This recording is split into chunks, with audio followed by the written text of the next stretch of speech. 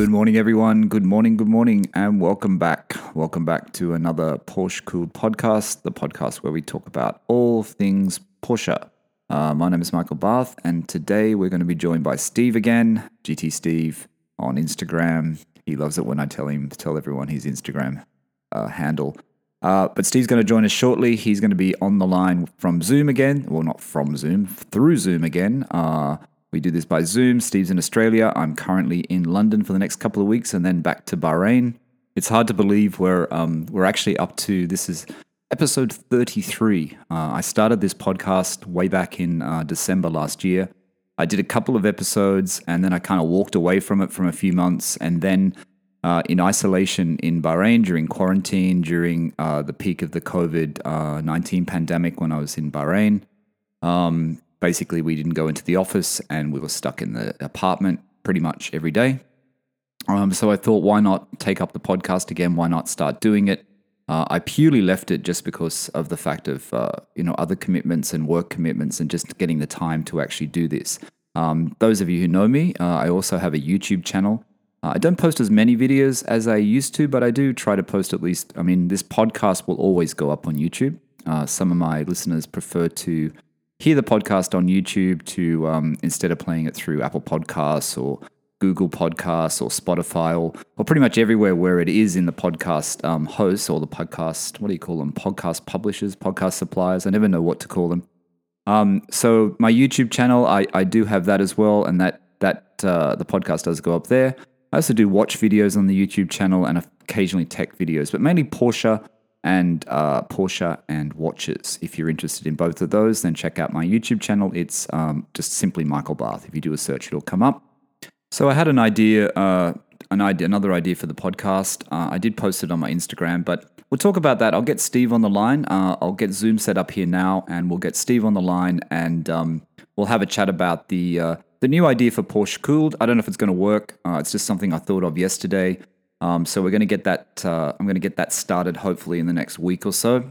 But we'll talk about it with Steve. It's better to talk about it with Steve. So let me get him on the line. Like I said, I hope the quality's okay. I think the last podcast that the audio quality was actually much better. I'm tweaking it every time. I'm working out the faults, the problems with using a program like Zoom to do these recordings. For those of you who are interested in into tech side or audio side, I don't actually record it through Zoom anymore. We record it on both sides. Because we're both on Macs, we just record it through GarageBand. It actually provides better audio quality. You can use Audacity if you're not on Mac. Audacity is a lot of podcasters use Audacity. So instead of recording it through Zoom, I record it through Zoom. Zoom allows you to record two separate audio tracks. And I do that purely for a backup. But I record this through through GarageBand on my side, and Steve records it through GarageBand on his side, and then I just sync it up in the final edit. For those of you who are interested, I know someone asked me that question, so I just thought I'd throw that in there. But that's how we do it. Zoom works pretty well. Zoom is actually good too. You're better if you have the video on because it does actually help when you see the person on the other side. Like I said, I don't put these videos up on YouTube because they're not really that interesting when just seeing me and Steve talk, but it does help if you're doing a podcast or you're thinking about doing a podcast and you see the other person talking. If you just do purely audio, sometimes it's a little bit hard to know when to pause and not to pause. So it actually works a lot better. But anyway, just a little bit of an update there for people who've been asking me. So let's get Steve. He should be ready to come online now. Okay, so Zoom is working perfectly today. Steve is here. Hi, Steve. Morning for you, evening for me. Morning. It's morning in London. It's 10:30 in the morning. It's 7:30 in the evening with Steve in Sydney. Yeah, we've done the old switcheroo. We have. We're recording this at different times now. I'm just looking at my levels and they're really, really flat and I don't understand why. So hopefully this is recording okay. I don't know what's going on. I'm looking at GarageBand and it's like so flat. Normally it should be a bit more bouncy than that, but see what happens. Okay, so welcome back. As I said before, this is the Porsche Cooled podcast. I did the intro before we got Steve online, so Steve doesn't have to hear my boring intros. What's been happening, Steve? I did. What's been happening? Not much. Weather's kind of warming up in Sydney. I got Jack of doing a quite busy work-wise. I got jack of it, so I went downstairs and washed the car today, and I took you some pictures of my... Yeah. Tell everyone about your new seat inserts.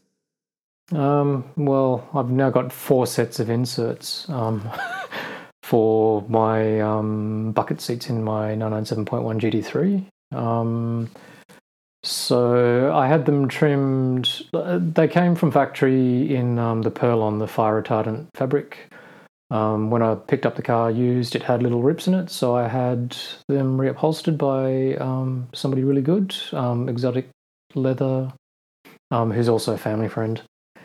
So I had it done in black Napa leather with Alcantara seat inserts. And then, what was it, about a year and a half ago? Maybe 2 years? You jumped on the trend. I jumped on the trend. So I had basically discovered the 911R that Gary from Classic FX in the UK could source the Pepita houndstoothy fabric that was on the 911R, and I loved the look of those. I saw it in the Porsche Museum when I went on my honeymoon.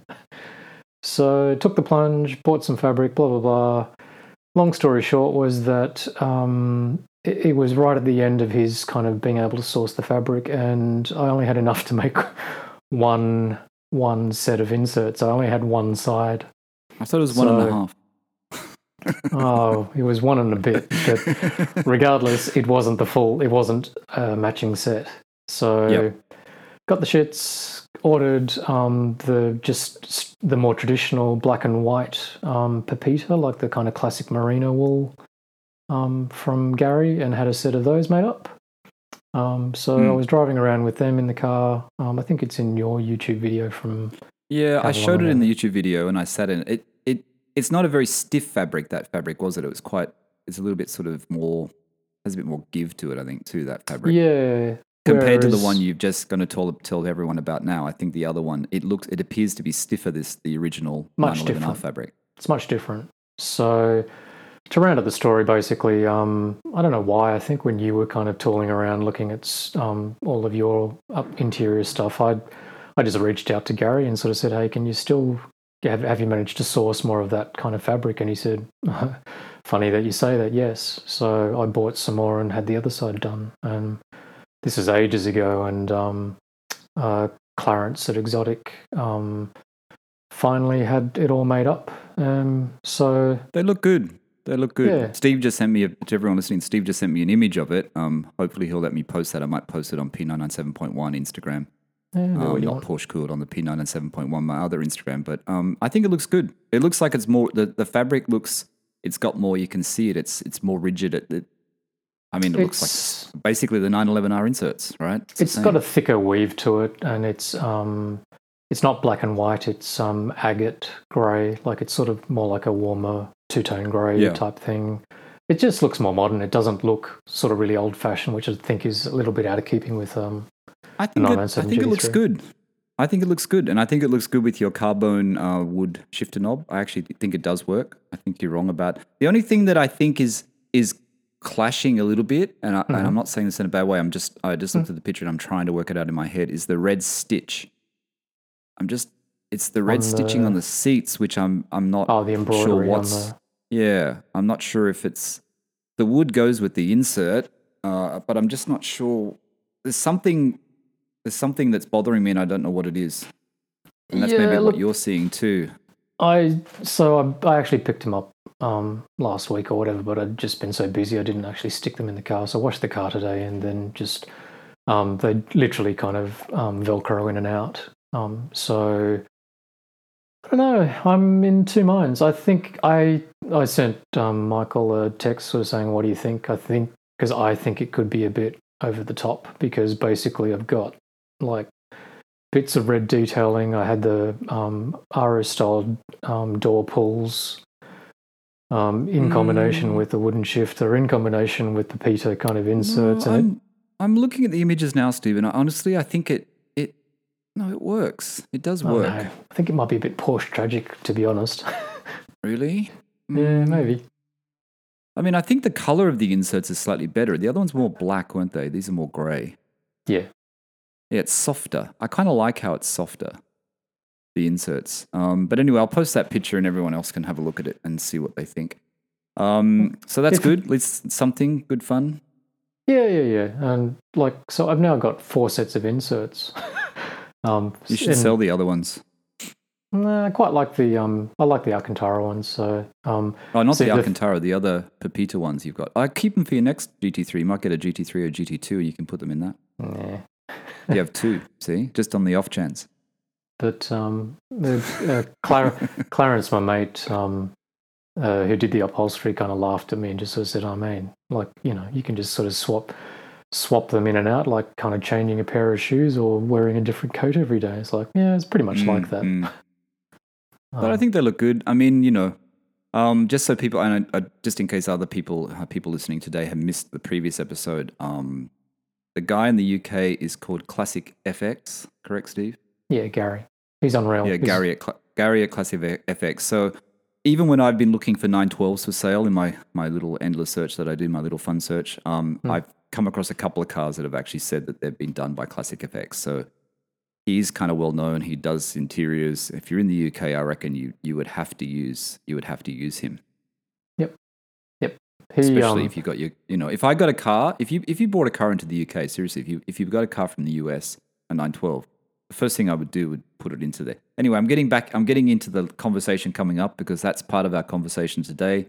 Okay. Steve and I are kind of like, not fudging it, but we're talking about Porsche inspiration or Porsche inspiration. And I guess it's all those places that we go to, and I'm guessing some of you guys go to as well, that inspire us, I guess, before your first purchase, that help you during your ownership, and other things that are just fun to go to get inspired by, to get information from, or just to like talk to other Porsche enthusiasts. So I think that's kind of like a general theme for today. We always like to have a sort of a theme or some kind of thing going through the episode, correct, Steve? Yeah. I think there's tons of obvious ones. Like I'm sure everybody that listens to this reads Renlist or whatever else, but I reckon there's some really interesting kind of places of information and just visual pictures and all of that sort of stuff, content basically.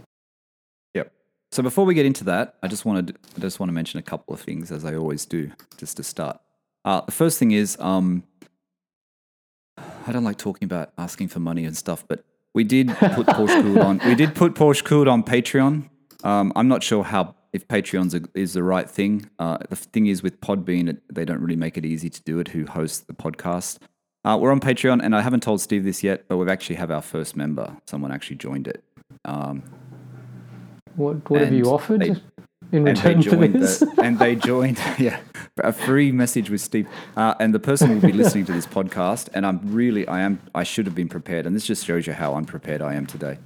Tim, I'm not going to mention his last name, but Tim is the first member of Porsche Cooled on Patreon. He joined up to the top tier, which was $5 US. Go, Tim. So that's great. Thanks for that. I just want to get wined and dined by Michael. No, he'll get early access, which I do have to still work out how to do. I haven't worked out how to do that. And we're going to do, when we get a few more members, and I think this is the problem. If we get a few more members, Steve and I'll do like live streams and Q&As and stuff, won't we, Steve? Bloody hell. Yeah, okay. All right. But that is purely just to give some funds to help get some new equipment and things like that, just to support the podcast, because small podcasts don't get sponsors, basically, and we are a small podcast. Even though you guys love us, we are a small podcast. Also, on following in from that, we're still getting reviews on Apple Podcasts, and the reviews on Apple Podcasts are really, really helpful because they do actually help us in the search results with Apple and get us in the charts in Apple Podcasts, which we are constantly in the charts. We go in and out like most podcasts. But we had another podcast during the week. Oh, actually yesterday. I can't remember the guy's name, but it was from the UK. He'll know if he's listening. So thank you for that review.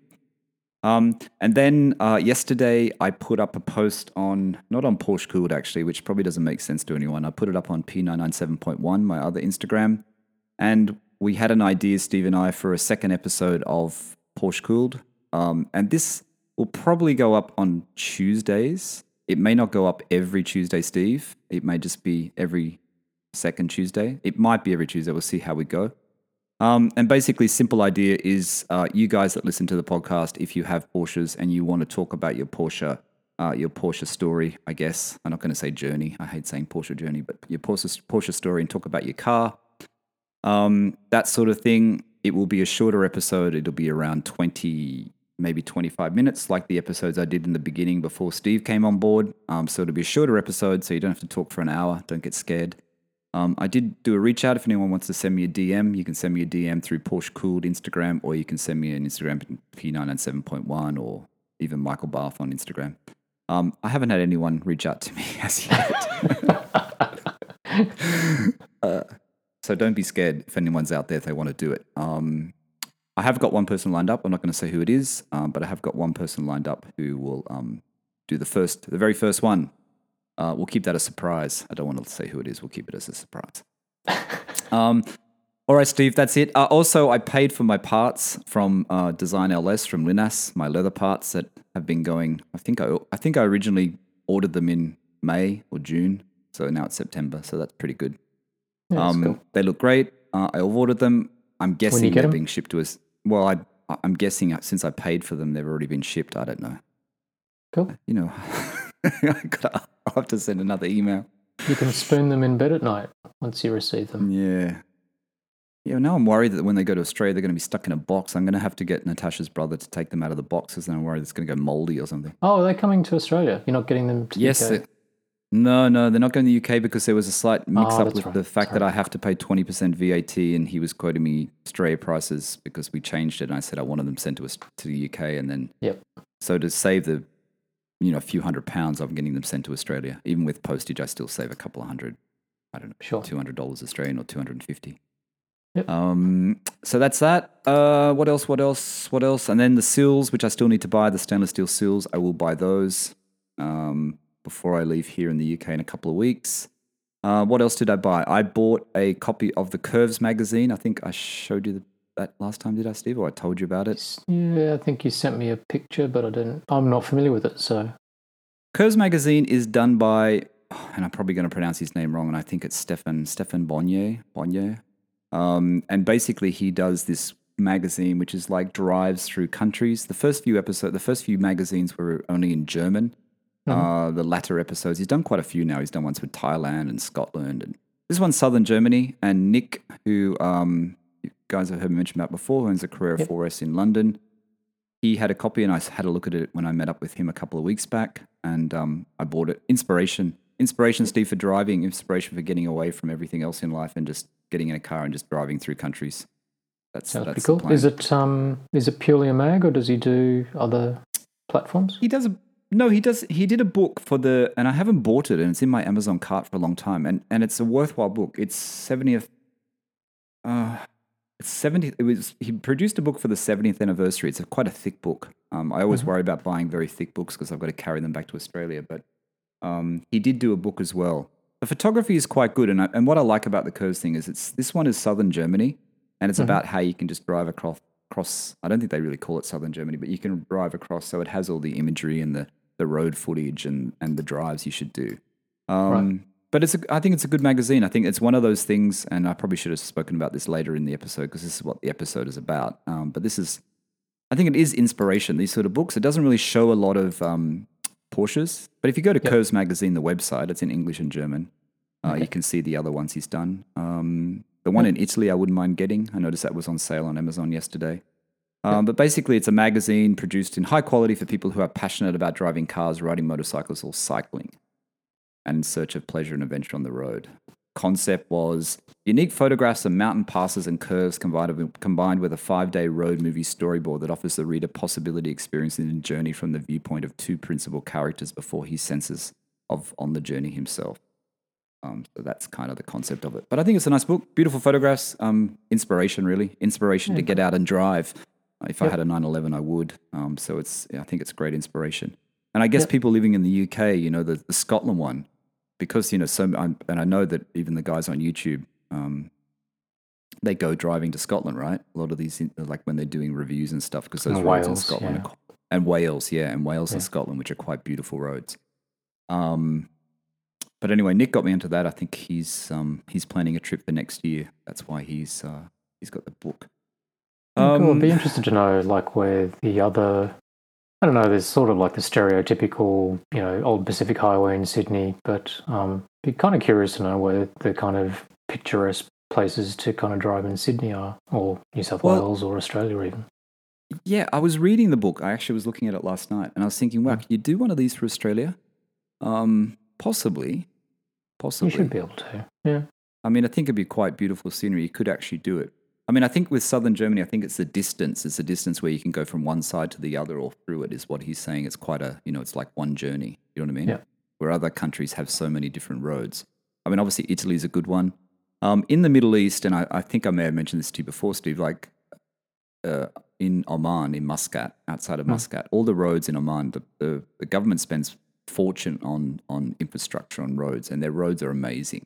And they have a lot of bicycle races, like cycling races and car events that actually happen in Muscat, outside of Muscat. And I've been to Oman a few times and on those roads. And every time I'm there, I say to Tasha, the one thing I want to do is I want to get a 911 and I want to drive through and spend like, I don't know, a couple of months just driving around Oman because it's beautiful countryside. Yeah, It's a right. very beautiful place. And I think that'd be a great thing to do, to document it and to do it. So that's, I don't know, that's one of the things that I think about every now and again, which I would like to add to the list. Probably in Australia, I reckon Tasmania. I mean, maybe for your global followers, mates, whatever. What Tasmania might be known for Targa Tasmania, maybe, I don't know, like it to some is. motorsport heads. Yeah. But like I've been to Tassie twice and just had a rental car, and both times it's like, oh man, I wish I kind of had like a 911 or a good car. So the roads are really roads good and in Tasmania? Oh yeah, it's great. Yeah. New Zealand, actually, if you go to South Island of New Zealand, it's probably just as good, if not better. Yeah, I have to admit, Tasmania, I was thinking about that the other day. I was thinking, I've never been to Tasmania, which is very weird. I should go. But that would be a great group trip, like absolutely. if you could get time out and go with just a couple of mates, just take a couple of people down, to go with a few people with your Porsche and just, take the ferry over, right? You got to take the ferry over the Bass Strait or whatever it is. Yeah, there's some really nice, Tassie's really good for food as well, the produce there, and there's some really nice restaurants and there's some nice places to stay. So I'd recommend it. We should do that. Yeah, cool.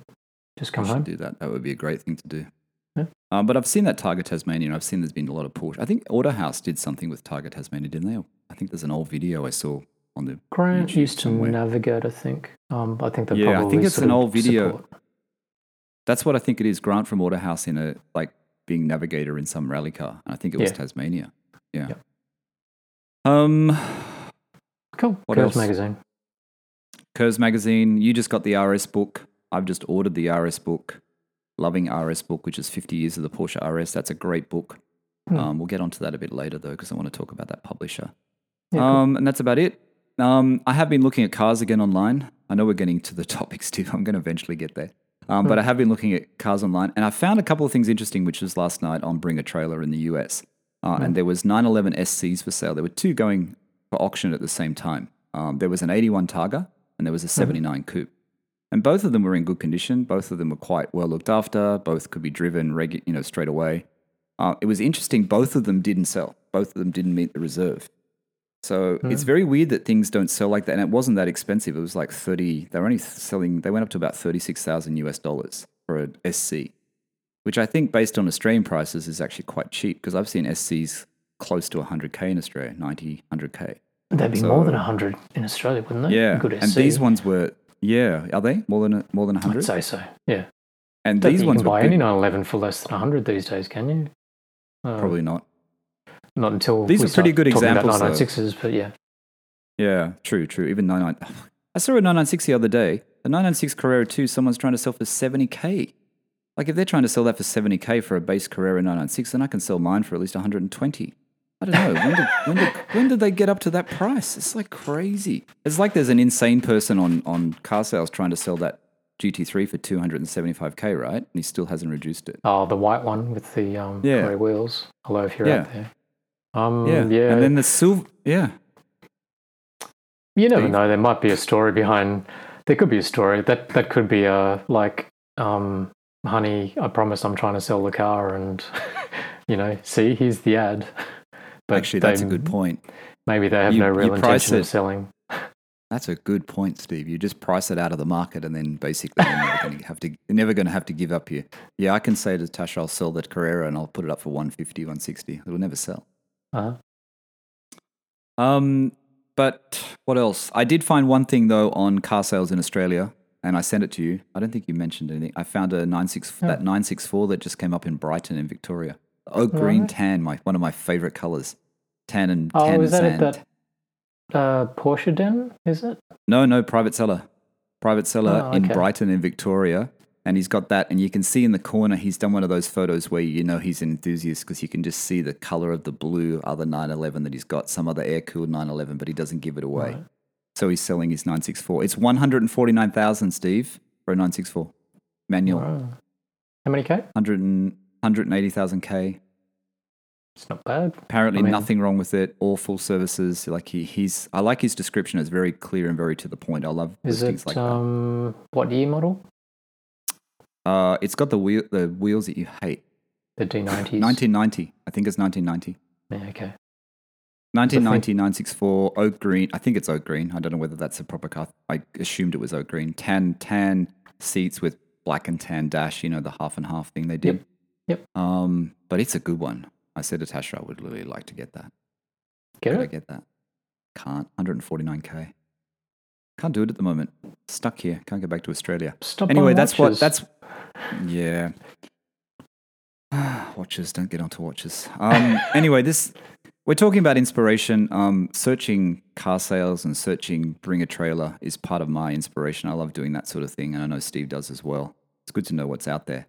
So where should we start, Steve? What do you want to start? I don't know. This is going to be. I reckon this is going to be quite random, right? Because we were just kind of going, look, there's YouTube channels, there's Instagram pages, there's journos, etc. So I just reckon let's ping pong, and I'll just kind of shout out like somebody I follow and why I follow them. Okay, let me start. So one of my. The thing is, though, can I just add a point first? One point. The thing is, you think this is all really like common knowledge, but I know that when I mention things on this podcast, I've mentioned things before, I get messages from people saying, I didn't know about that place, thanks. You know what I mean? Like, yeah. And sometimes you just think that everyone knows about it and people don't. So I guess in that respect, it does, it helps. It's just sharing information, right? Yeah. All good. I won't say that. I was going to say, I'll try to pick out some of the more obscure ones, but I don't really know if they're obscure or not. So just pretend I didn't say that. Cut that out of the edit, would you? No. So I reckon one interesting person, like a journo, is Jethro Bovingdon. I think everybody sort of talks about Chris Harris quite a bit. He's a UK, Jethro Bovingdon sort of wrote, I'd started following him when he was a young guy on Evo, which was one of my favorite car mags back then. Reason why I raise him is because he has this little story. I think it's, if you kind of look up his kind of his clips on Drive Tribe, he talks about the 996 that he owns. And I don't really know whether I am a 996 fan or a naysayer or whatever, but I just think his kind of little story about his 996 is quite interesting. He's got a arena red 996 that I think it had 150,000 miles on it. It was a real beater car, but he bought it off somebody who was a bit of a specialist. And Jethro Bovingdon knows how to drive a car. He's a really good proper journo, races at Nürburgring in the 24-hour race and all that sort of stuff. So he's kind of the sort of ilk of Chris Harris. So if you haven't sort of followed him and looked at his little 996 and stuff like that, I kind of found that quite interesting. Yeah, he's also the host of Top Gear US. Yeah, one of the new hosts. He's the new host of Top Gear in the States. Prior to most that, people speak quite. Prior to that, he was on Motor Trend with Johnny Lieberman, who I quite like as well. They're quite entertaining. I don't know much about Jethro Bollington. I mean, I know who he is, and I have watched, I think, some things on YouTube with him, but I don't really know that much about him. But I have heard him been spoken about a lot now because of the fact that he is. People are raving about him because he's very good on Top Gear in the US. He's just go back and look at his old videos, like back in Evo days and Drive Tribe and all of that sort of stuff.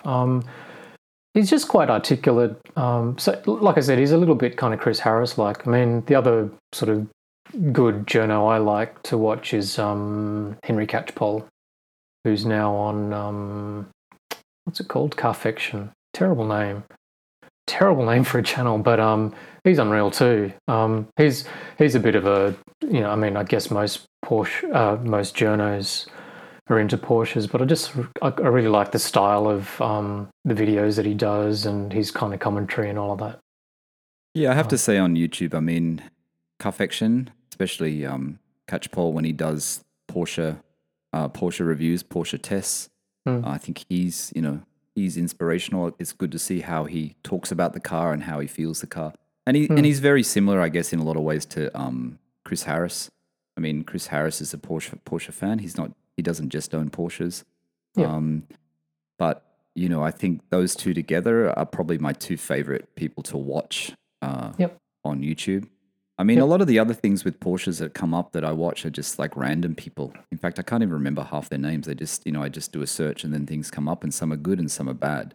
But like you said, the ones that stand out for reviews and for like learning more about the car and seeing new releases and seeing them drive it, I think it has to be Carfection and it has to be Chris Harris. And I guess you can't rule out the Top Gear channel because sometimes the Top Gear channel is okay.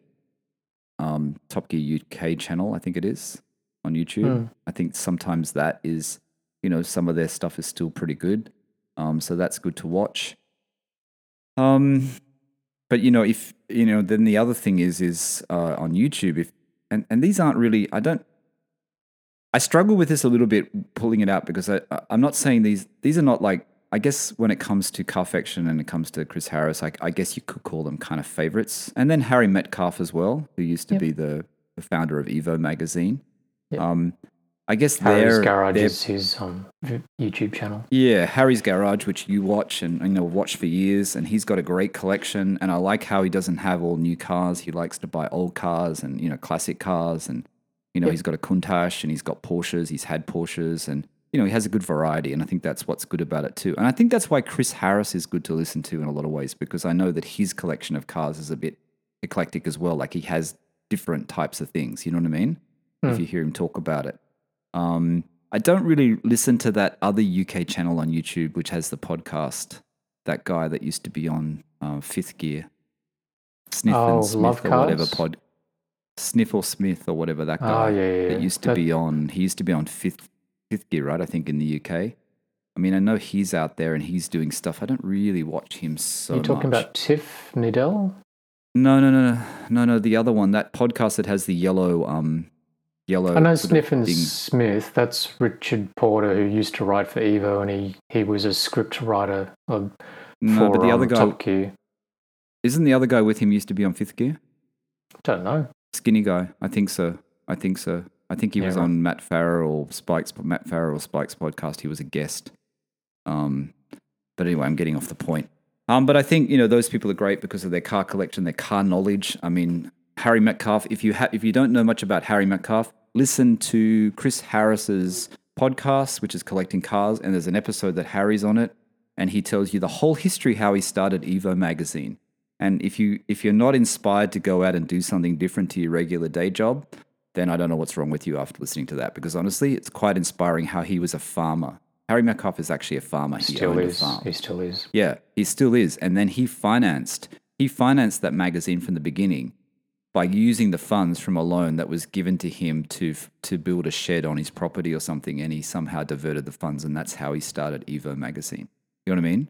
And he I'm started assuming it by though, he's quite a successful farmer.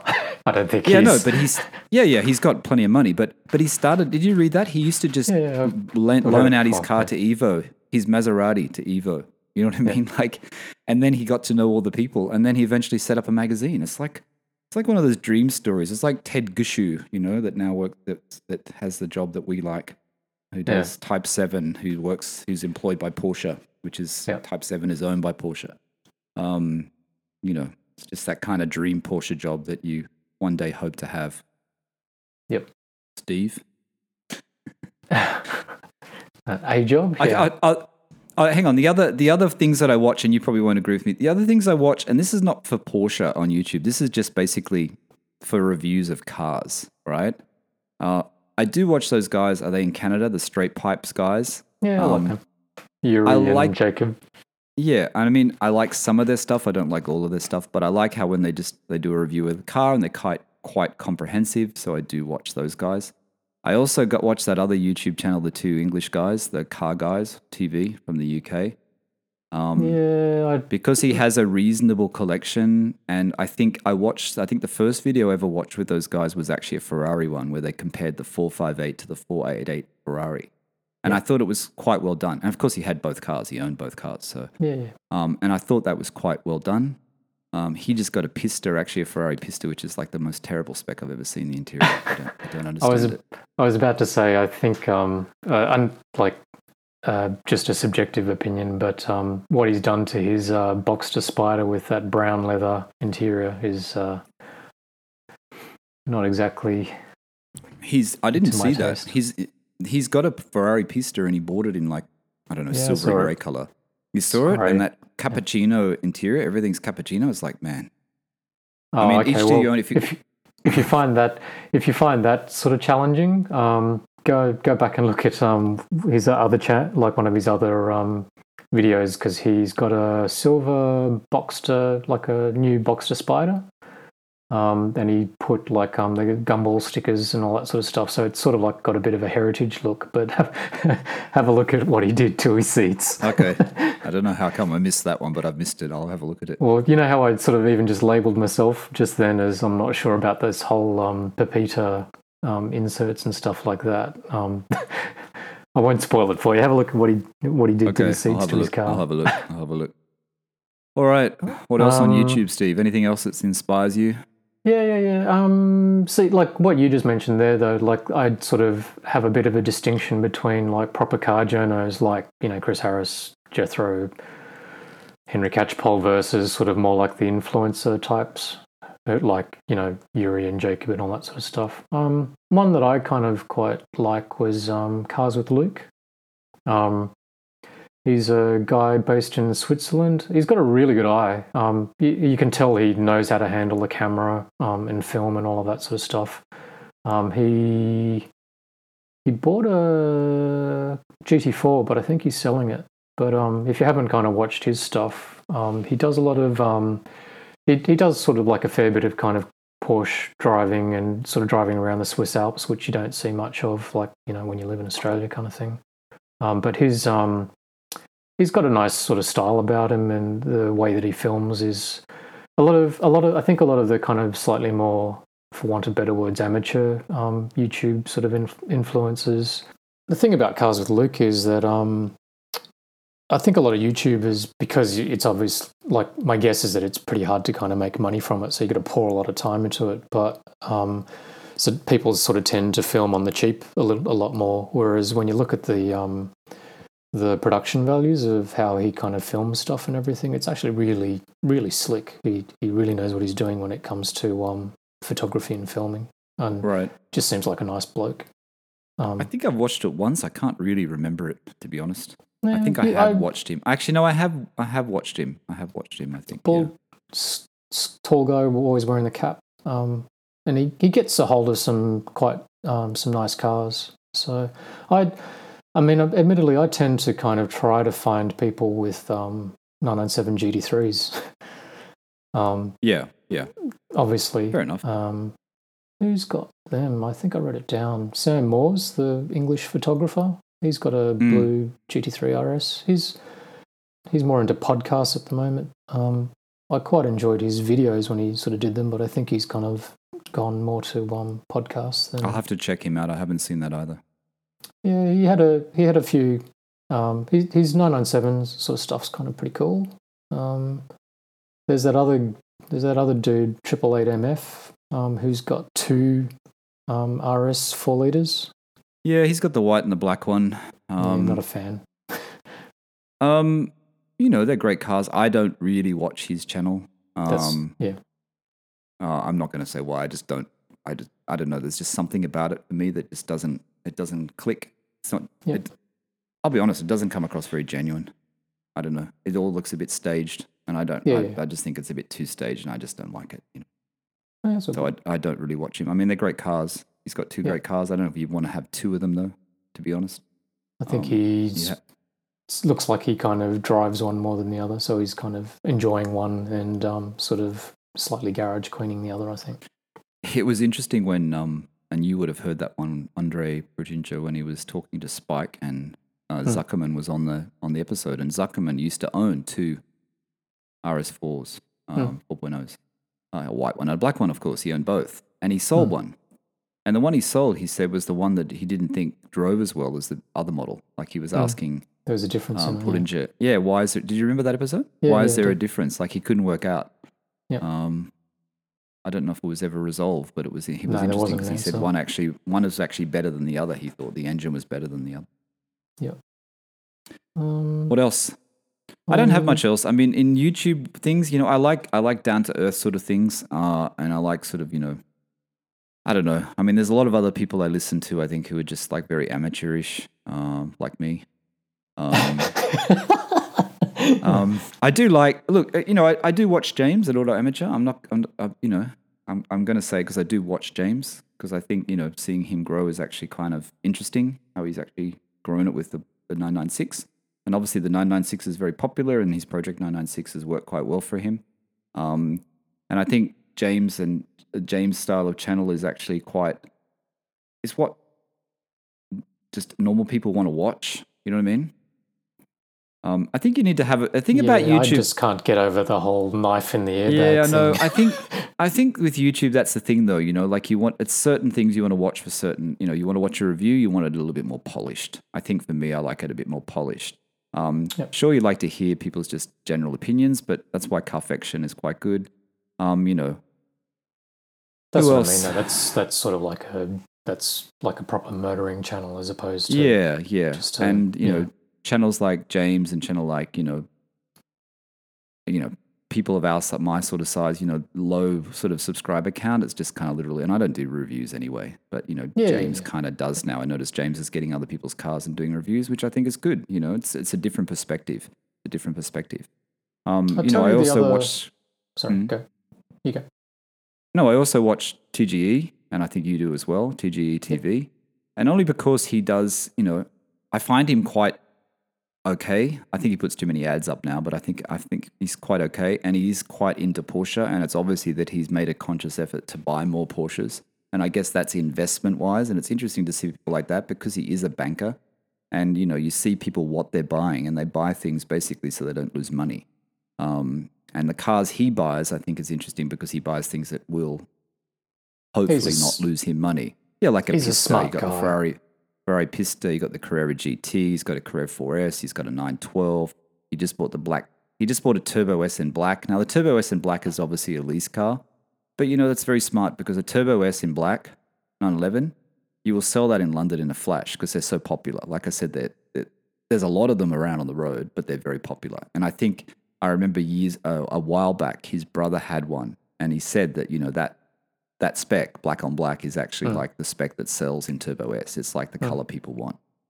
So, he buys things thinking ahead into the future and thinking, how I can get my money back or how I can not lose money or how it can cost me very little money to own this car for a couple of years. So I think that's good advice, and it's good thing, it's good to know that when you first start looking at Porsches. He's a smart cookie, and he's just entertaining. I don't think he hides the fact too that he's kind of quite commercial about his channel and like his whole kind of platform and everything. It's like good on him. Yeah. I think the thing is, as long as you kind of find him sort of entertaining and you're sort of happy to kind of watch it. Obviously, when he's kind of hooning around in a Carrera GT and all that sort of stuff, for people like us. I mean, the Carrera GT was really like the pinnacle, though. I mean, the fact that he bought that. I mean, I think he got a pretty good spec too. That black with the tan interior. Did you see the thing that Porsche do now? And he actually had a video about it, or was it on Instagram? I can't remember. I think it was on a video. The Porsche Carrera GT, Porsche now have that program where you can, and Matt Farah spoke about this too. No, actually Spike spoke about it on one of his podcasts. Porsche had this program now where you can actually give your Carrera GT back to them. Mm-hmm. So you can actually go to the factory, you can talk to them, or you can do it, I guess, remotely now because of COVID. And you can actually get your car brought up to, respec, like resprayed a different color or resprayed the same color or etc. They'll actually do it for you. They have a special program for the Carrera GT. It's interesting. And someone in the UK has a 918 Spider, and I can't remember the guy's name. He's on Instagram. He has a 918 Spider, and he has a Carrera GT. And he actually sent his car to Porsche, and they resprayed it to match the color of his 918 Spider. Yeah, so he actually changed the color of his Carrera GT, but it's done by Porsche. It's done by Porsche's in Porsche factory. So it's this new program they brought out. Which I suppose is purely for the sake of values because, like you can obviously take that to a really good paint shop and blah, blah, blah, blah, blah. You're obviously just protecting your investment by saying that the factory kind of did it. But yeah, that is done through the factory program, which I think, I think Porsche's very clever like that recently. They're doing a lot of things like that, aren't they? Where they know that other people are doing it. It's like the whole Porsche Classic program, Steve. The Porsche Classic, how certain dealers are Porsche Classic. Because they know other companies were doing it, so they want to make sure they get in on it. You know what I mean? They want to make sure you take it to them instead of taking it to other specialists. So they're thinking about it. Someone at Porsche is definitely thinking about it, how to keep you in their ecosystem. Yep. Speaking of Porsche, just if you haven't watched, they did a lot of their kind of sort of film content. I find a little bit sort of corporate, but they did a sort of film docuseries following Michael Fassbender becoming like trying to get it to Le Mans, like learning to race a GT3. So he's obviously like a car head to kind of begin with, but they've just sort of documented him doing like a whole bunch of kind of different races around Europe and stuff. It was quite interesting if you're into your motorsport. I saw that in your list and I haven't actually seen that. I'm going to do a search for that because I quite like Fassbender. There's I think there's maybe 4 or 5 episodes, and you watch him sort of learning off. I can't remember who the guy that sort of helps him. It's really well done, and not that I know anything about motorsport, but if you're kind of vaguely into it, you're sort of watching the highs and lows of like when he has a kind of a good race or a bad race and all that sort of stuff. Yeah, speaking of that, everyone should watch that, and I'm sure some people have already, the Pikes Peak one with Jeff Zwart, is it? Zwart. Yeah, Zwart's Jeff awesome. Zwart going up Pikes Peak this year, 2020, in a 935. 935 was actually given to him by the Ingram family. The Ingram family own the Ingram collection, which people know about. Ingram family are Rhodes Scholars. Porsche Malone on Instagram. There's a son who I follow who's got a really good Instagram. You should look at that. But it was interesting hearing Jeff Zwart talk about it, how he said he was, his time was good, but he was also thinking in the back of his mind that this car is one of 70 and it's not his when he was going up the hill at the beginning. So I thought that was quite interesting. He was still going very fast, but I don't know. And he's done Pikes Peak for lots of times, right? Like 17 times or something, he said, or so many times, or a lot of times. So what's on my list of people that I kind of follow just in general, because he's a photographer, director by kind of craft, and because he sort of did all the work for like advertising agencies back in the day. He's obviously like super successful and used to kind of work on all the kind of car accounts and stuff like that, but then so not only is he an accomplished sort of photographer, director in the advertising world, he's also a race car driver and, race professionally, so sort of within the Porsche Motorsport team in North America. So he's sort of living the dream. I think he's connected to Luftgold, isn't he? Is he He's one of the he's part of Luftacult, or however you say it, with Patrick Long. Him and Patrick Long and Jeff is the guy that curates it all. He's the one that works out how.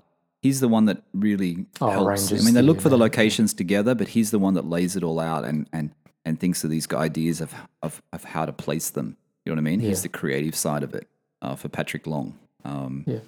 But he's very good. I mean, you know, the story about when they did it at the studios, you know, looking for the studio, the one they did in Munich, you know, all of that, like the direction of it, even the one in Bicester here in London when they had the one in Bicester. So Jeff Swartz, a part of Luftacult or whatever it is.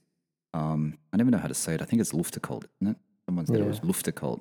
I just call it Luft. He's cool. He's a really cool old guy. He's got had so much experience, but knowledge in Porsche. Like his taste. Like he rides around in that. Is it a 356 with a carbon fiber canoe on there? Yeah. He has a roof has a racks. 356. He has his dog, and he puts his really expensive carbon fiber canoe, and he goes up to the mountains, and then he like canoes with his dog and in the 356. So it's kind of living the dream. It really is living the dream.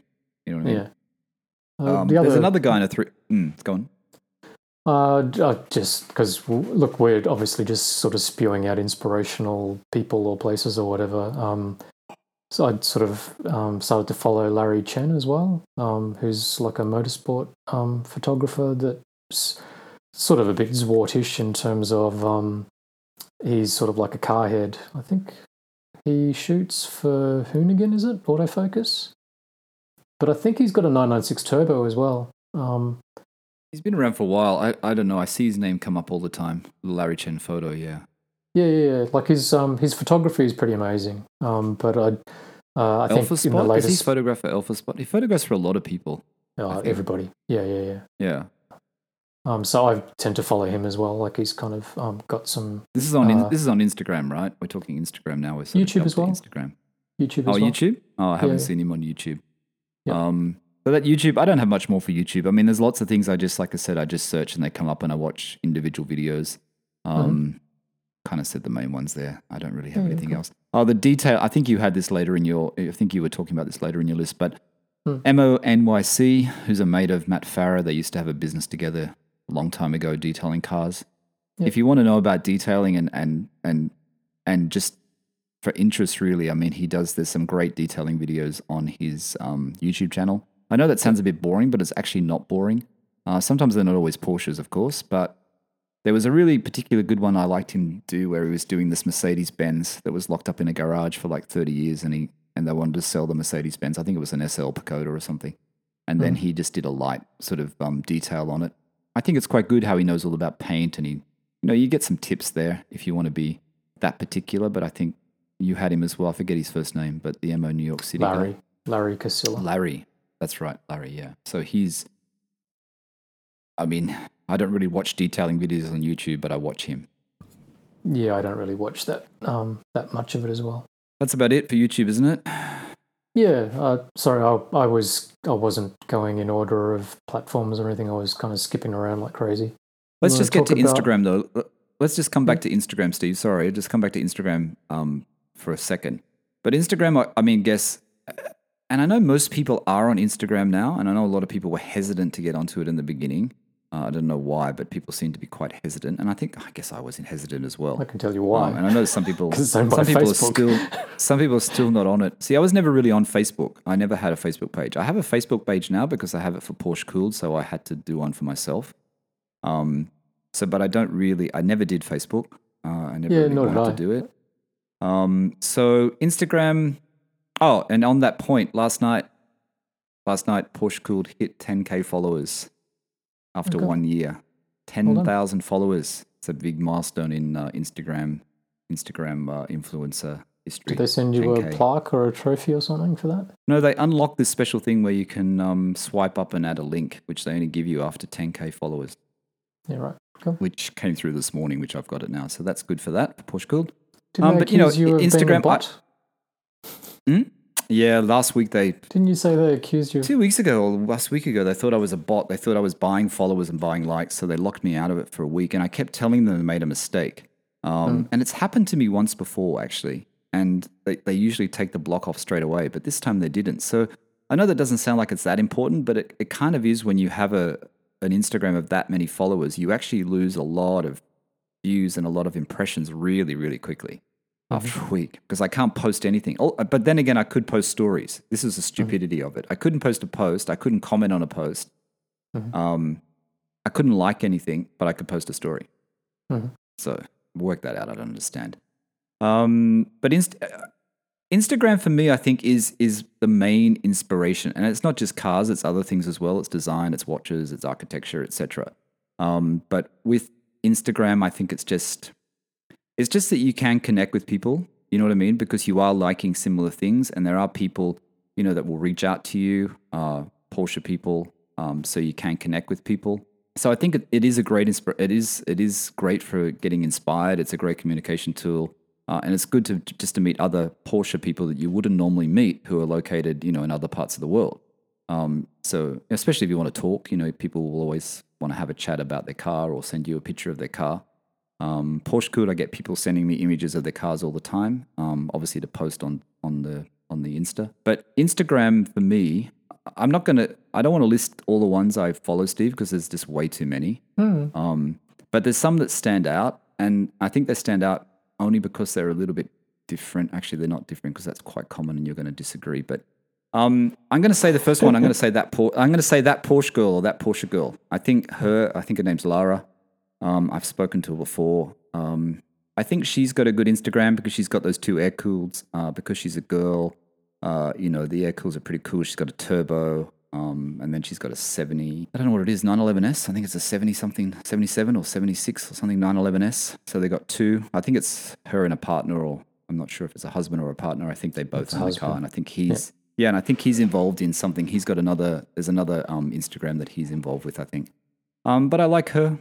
I mentioned Ingram Collection before, which is the people that have the biggest Porsche collection in the US or the world. Porsche Malone.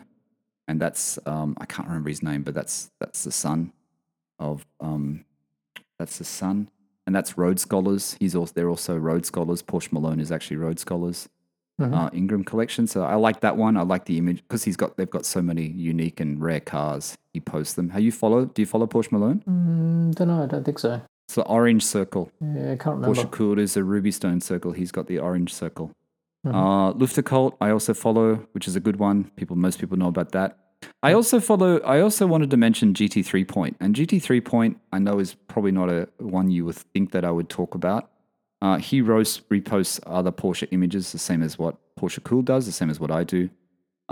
He posts a lot. He posts a lot of posts every day. I like a lot of posts. But I like that Insta because I like the fact that you do miss things. And because he posts so much, like I see things from other Insta accounts that I have come across, and he's reposted it. So I check where the image came from, and then I find these other accounts. So I found some really good other accounts. Like some of them are really small accounts too, but interesting little small Porsche accounts. So I like GT3 Point for that because it's just purely Porsche images. And then if you're into 912s, Passion of 912 is a great one. I would recommend following that if you like the 912 Porsche. Yep. Some great images. What have you got, Steve? I don't necessarily kind of follow like tons of stuff on Insta. And I knew that you would, so that's sort of why I was just sitting there not saying a hell of a lot. So I don't really have that much to add. I don't mind the PTSR RS, the paint to sample guy. Oh yeah. I find that I like sort that of, too. Yeah, vaguely interesting. There's another one which is sort of very, very similar. Is that somebody ripping him off? Yeah, there's a couple Porsche of paint to sample ones. Yeah, I don't know which one. There's the original. I don't even know what the handle is, but there's the original guy, and then there's someone that did one who's the same. Yeah. I really enjoyed that Instagram, the original guy, which is it PTSR is the original? Yeah, I think so. PTSR is the original. He's got heaps of followers. I really enjoyed that when the 991.2 GT3 came out. Yep. You know what I mean? Because that's when he was posting all the people were giving him images from dealers in the US, and you were seeing these really, not just the color, but also the exclusive manufacturer options that some of these people would do on these cars. And that's the great part about it. You get to see all these options that you wouldn't normally see. And then there's the other side, like Steve said, that does the same sort of concept. I heard. But that's I should have mentioned that actually. That's a really good one. I heard his a little interview with him, like the guy that sort of started it. He's got quite an interesting story and all of that sort of stuff, and now he's kind of doing Rare Shades, all of that sort of thing. But just how he kind of came about sort of building it up, he was just sort of like an enthusiast with like a very kind of detailed sort of brain in terms of kind of collecting all the data in terms of different sort of, as you sort of said, like option codes and stuff like that. So it just sort of has become this weird font of information, basically. Well, you can see what colors are available. You know what I mean? I think it was a bit frustrating to people in the UK at the time because people in the UK couldn't get paint to sample. So on the GT3, the US, on the GT3, paint to sample only really became sort of a thing sort of more with 991s. He was talking about it because he sort of said like paint to sample existed, for example, with 997s, but it just sort of blew up with kind of 991s, and all of a sudden everybody was sort of kind of going there. It's just interesting, I suppose. No, that's a good one. That's a good. It's good to get see all those things in real life and to see the different options you could do. Some things you wouldn't even think you could do. The only two things I'd kind of call out for Instagram would be going back to sort of proper motoring journo stuff as opposed to amateurs. Is Drive Nation. They do a podcast as well, but they started on Instagram. And the clever thing about their sort of Instagram account, if you don't follow it, is that they're sort of like little stories. Like when you flick through what normally are photographs, they actually kind of write really, really concise little kind of narratives. So it's like a little sort of magazine article in an Instagram post. Right. So that's Andrew Frankel, who's an old kind of UK proper kind of car journo, and a younger guy, Dan Prosser. So I actually really quite like what they've sort of done. It's actually quite unique. I'm actually surprised more people haven't followed that format in terms of turning Instagram posts into sort of more like a sort of said, like an editorial type channel. And then this isn't Porsche related, but if you've never listened or come across the Session on Air, I found him through Smoking Tire, Matt Farah, but Christian James Hand. What's it called? The Session on Air. This is on YouTube. No, this is on Instagram. There's a dude called Christian James Hand, and he's sort of like a muso. I think he's a producer, used to kind of sing blah, blah, blah. But he does this show where he takes all these kind of cool songs and he breaks them down into their original tracks. I know this has got nothing to do with cars, but I just kind of came across it. And if you don't actually have to be into music, like he broke down like Staying Alive by the Bee Gees. Right. And you probably kind of go, I hate that song. But if you go and listen to his show and listen to how he kind of tells you a little bit of a story as how they kind of came about it and the different tracks and what's involved in that actual kind of song, it's amazing. So he now does he does a show on the radio in the US, but I think because of COVID. But the Instagram only has one post. The Session on Air. Yeah, well, look up King Trut is his personal account. The Session on Air has one post, unless he does it on stories. Yeah, so he does a live show on Instagram now. Like you can basically, he'll sit in his apartment and you can tune in and he'll do one of his live shows, which he didn't used to do. It's just because once COVID hit, he started doing it on Insta. Okay. Completely non car related, but pretty cool. No, I'll check it out. I will check it out. The only other Instagrams that I follow, I follow so many, like I said, I'm not listing all of them, but the other ones that stand out, I follow the Roof, the various Roof ones. I always like looking at that. I do follow Magnus Walker. I know Steve's not a fan. I do follow Magnus Walker. I do watch his live Instagrams that he's been doing, some of them. Sometimes he's got some interesting people on. He's still got the passion. I mean, he's just bought a Jaguar and he's just bought a Rolls Royce, for Christ's sake. You know what I mean? So like, I do kind of appreciate his passion and his inspiration. He doesn't do as many things for Porsche. I don't think Porsche AG or Porsche Factory anymore, right? He doesn't do a lot of their press, but he's still a huge enthusiast, obviously, with his huge collection. The other people are Gunther Works, who are the Resto Mod sort of people, and Singer. Of course. Gunther Works is doing the full carbon body based on the 993, isn't it? 993, Yeah, Gunther Works. they look mad. And Singer I've watched do all of the 964. videos. They've sort of obviously done a bit of a kind of PR sort of thing, so they're on all the kind of car shows and stuff like that. Their cars look amazing. Their cars are amazing. People say that I think Matt Farah said in when he was driving the green one, the recent one, he was driving the green Gunther Works, the latest version.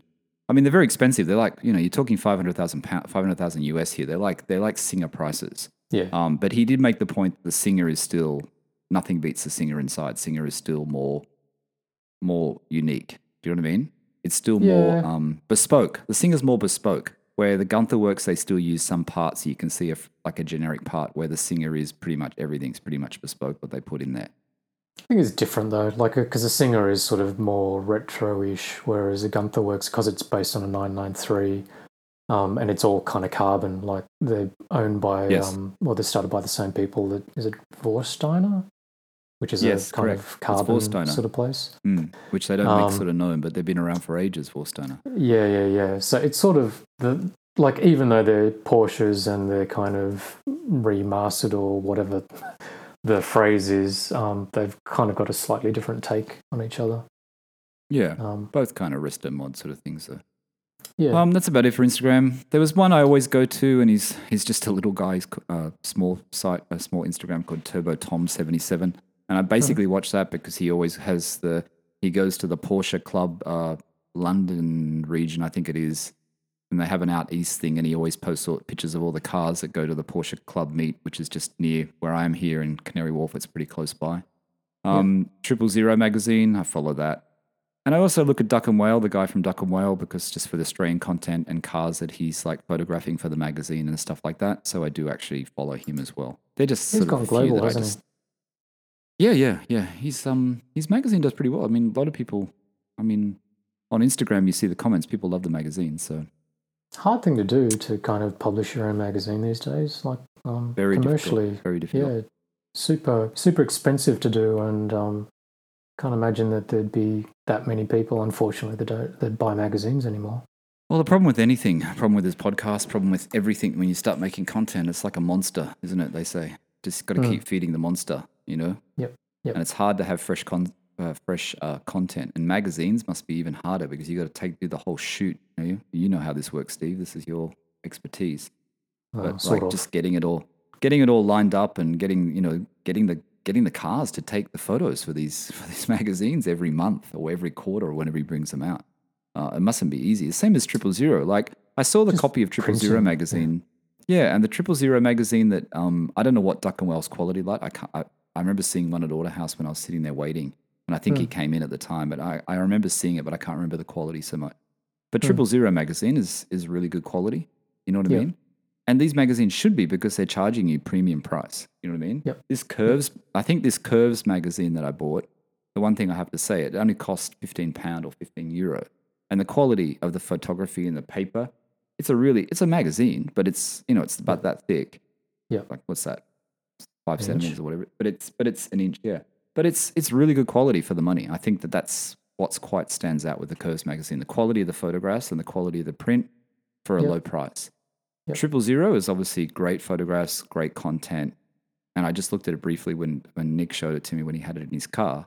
But it's expensive. It is very expensive. I don't know where you set the limit on these magazines, but they're collectible and you keep them forever. Yeah, exactly. That's how it works.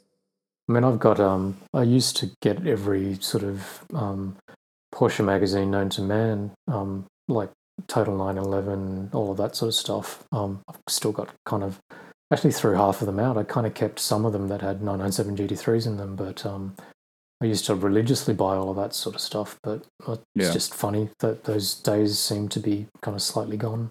No, but you subscribe to the Total 911? You still get it electronically? No, I stopped. I stopped ages ago. Right.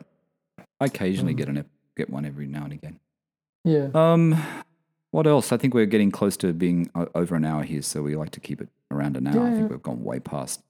The other thing, Steve, I mean... You sound a little bit hesitant. Forums, I think, like that they're all pretty obvious. Like pretty sure anybody that's listening to this will kind of probably surf somewhere along the line Renlist, Piston Heads. 911 UK is quite a good sort of site for information. Yep. It's a great site. Yeah. Rentech is actually a slightly more obscure one, but I've found it useful occasionally. So they're the sort of forums that I sort of tend to read most days. I mean, the forums obviously are the first point when if you're thinking about buying a 911 or you've just bought your 911, I guess, apart from talking to friends that own a Porsche or own a 911 or your Porsche specialist, I guess the forums is where you go to, right? I mean, you do the search. The same as YouTube where you do the search to do installation videos. But I mean, I got a lot of information from the forums, about, I can't even remember what it was now. Something I had to fix with my CD player, the CD player in my car, and the CD was jammed and someone told you how to do it, how to release it. And I couldn't find it anywhere on any other site. And then I found it, I think it was on Renlist, and I found how to do it. And I actually could release the CD and then I can use the CD player in the car. Old technology, I know, but I still do use it. I'm pretty sure these days, if you kind of type in a search, do a Google search for, how to fix the CD player in a Porsche 997, the first listing will be a Renlist listing. Sometimes I actually put Renlist. I actually put the name of the forum in the search now because sometimes I find it doesn't come up with forum searches, which is really odd. So if I've seen something on Renlist and I vaguely remember it and I can't find it, I just do a Google search and do it because when I do Renlist search, I can never seem to get it, even though I log in and something like that. But the forums are great. Porsche Forums Australia. I know Steve goes to it. Like those guys on that forum, I hope they're not listening because they really annoy me. Most of the people on that. I stalk. I read it more just to sort of see what cars are kind of floating about and a little bit of background stories on the kind of cars on the market. Not even though I'm not sort of looking to buy anything. I'm just kind of curious more about that. Porsche Forums Australia, PFA, whatever they call themselves. I mean, I don't seem to be a lot of active members. And there are a couple of people on that forum, and I'm going to have to say it. They really their arrogance. Their arrogance is just unbelievable. I'm sorry, it's just unbelievable. You know what I mean, Steve? They just the way they talk down to certain people when people come on. I just find them arrogant. I just honestly, I stopped going to it because I just find them. I don't know. And even when they talk about cars for sale and they pick out people's car sale ads, I think they're just. I don't know. I think it's a bit out of line. I know that sort of stuff on a podcast, but I find it a bit out of line. I don't read it enough to kind of know exactly what you're talking about, but I do know what you mean about. It's not just limited to them, but when people start kind of commenting on, speculating on kind of people trying to sell cars and everything, that can be quite harsh because I think if you're overly negative about somebody trying to sell their car, but you actually have no foundation for what you're sort of saying, you could sort of spoil something for somebody that might be completely unwarranted. Porsche clubs, Porsche club forums, etc. I'm a member of the Porsche Club Bahrain, even though I don't have a Porsche in Bahrain, and I'm a member of Porsche Club New South Wales. Porsche Club New South Wales is okay. I don't know. They seem to be. Are they getting better? Don't know, mate. I've been a member ever since I bought one, but to be honest, I'm not. I'm the shittest member in the world in terms of I barely kind of turn up to events or participate in anything. We were going to talk about things, parts and stuff. I think we're probably covered. I think we'll leave that out today. We'll talk about it again another time. We have done a parts episode before, so people know the sort of brand, the people we're looking at. We've talked about that many a time, I think. Yeah, I just want to go back to the Porsche book though. Steve just got Porsche RS book, RS Porsche, whatever it's called. That's a great book. That's from a company. If you do a search, it's called Waft. Well, they sell it actually. I think they're the publisher. Waft Publishing. It's also on Amazon as well. Have a look at Waft Publishing. They have some really good Porsche books on their site. I think it's in Belgium. If you're in the UK, they send free shipping to the UK. But you can also get them on Amazon and other book sites. I saw that book actually in Selfridges yesterday in London when I was in there. My lovely wife just bought me that book and I had no idea. Yeah, it's a great book. Yeah, I started to flick through it and it's quite. I think the little stories in it seem quite interesting and insightful. Yeah, I mean, there's so many great Porsche books out there. That one that I bought, which I can't think of the name, which has got pink cover, that's a really, really good one. I should have written it down. I didn't write it down. Ages ago I bought it. I've got a few in Bahrain too, the 70th anniversary one, a new 70th anniversary one. I bought a couple and I took them there. But I'm kind of going a little bit crazy. Probably what you did years ago is that I'm buying too many books. I have to stop. Actually, I really do have to stop. I started buying books, and then like some of them are just sort of sitting in the plastic kind of thing. There's a couple that I'd really like to actually go back and read. I think one was the sort of full Hans Metzger story. There's a few kind of cool ones like that. Yeah. Remember, actually, there's also one. Oh, geez, this isn't going to sort of come up very well in a podcast because you really need to have it visually. But what was I going to say? Oh, there's a book out there which I really should have a read of, which is Learning to Drive Your 911 Properly. Oh, really? Yeah. Which I actually think probably would be quite handy to kind of read. I don't know if I could sort of sit through that. I'm not a massive kind of reader sort of thing, but it could be quite good. The great book for the 997 is the one that I bought ages ago, which was a guy I think who used to post on forums on Renlist who did the book Adrian about Strather? The Essential. Yeah, that guy. That's a great book. If you don't have that book, you should buy it, I think. I mean, I know he got criticized and some people said that not everything is correct. I know I did read something on Renlist or some forum where someone said that there was some things that weren't correct. But I think that's a pretty good book. I always look at that book. That's one of the Porsche books I always kind of refer to, that 997 Essential 997. He started with a 993. When I had mine, he was writing that book. So I think he kind of wrote the essential kind of companion for the 993. And then I think he just sort of wrote all the other ones kind of thing. It was, I think I've got it too. It's quite handy. That's a good pickup, that one. I think it's good if you need information, then you can search more if you need it, but I think that's a good information. The other thing too, we're getting off the track, it's not really inspiration, but the other thing too is if you go into Renlist forums or any of the other forums, usually you can find a link, someone has got a link to the parts manual for your generation of car. Download it, it's great, it's invaluable. You get the parts numbers, you can see where they are, correct, Steve?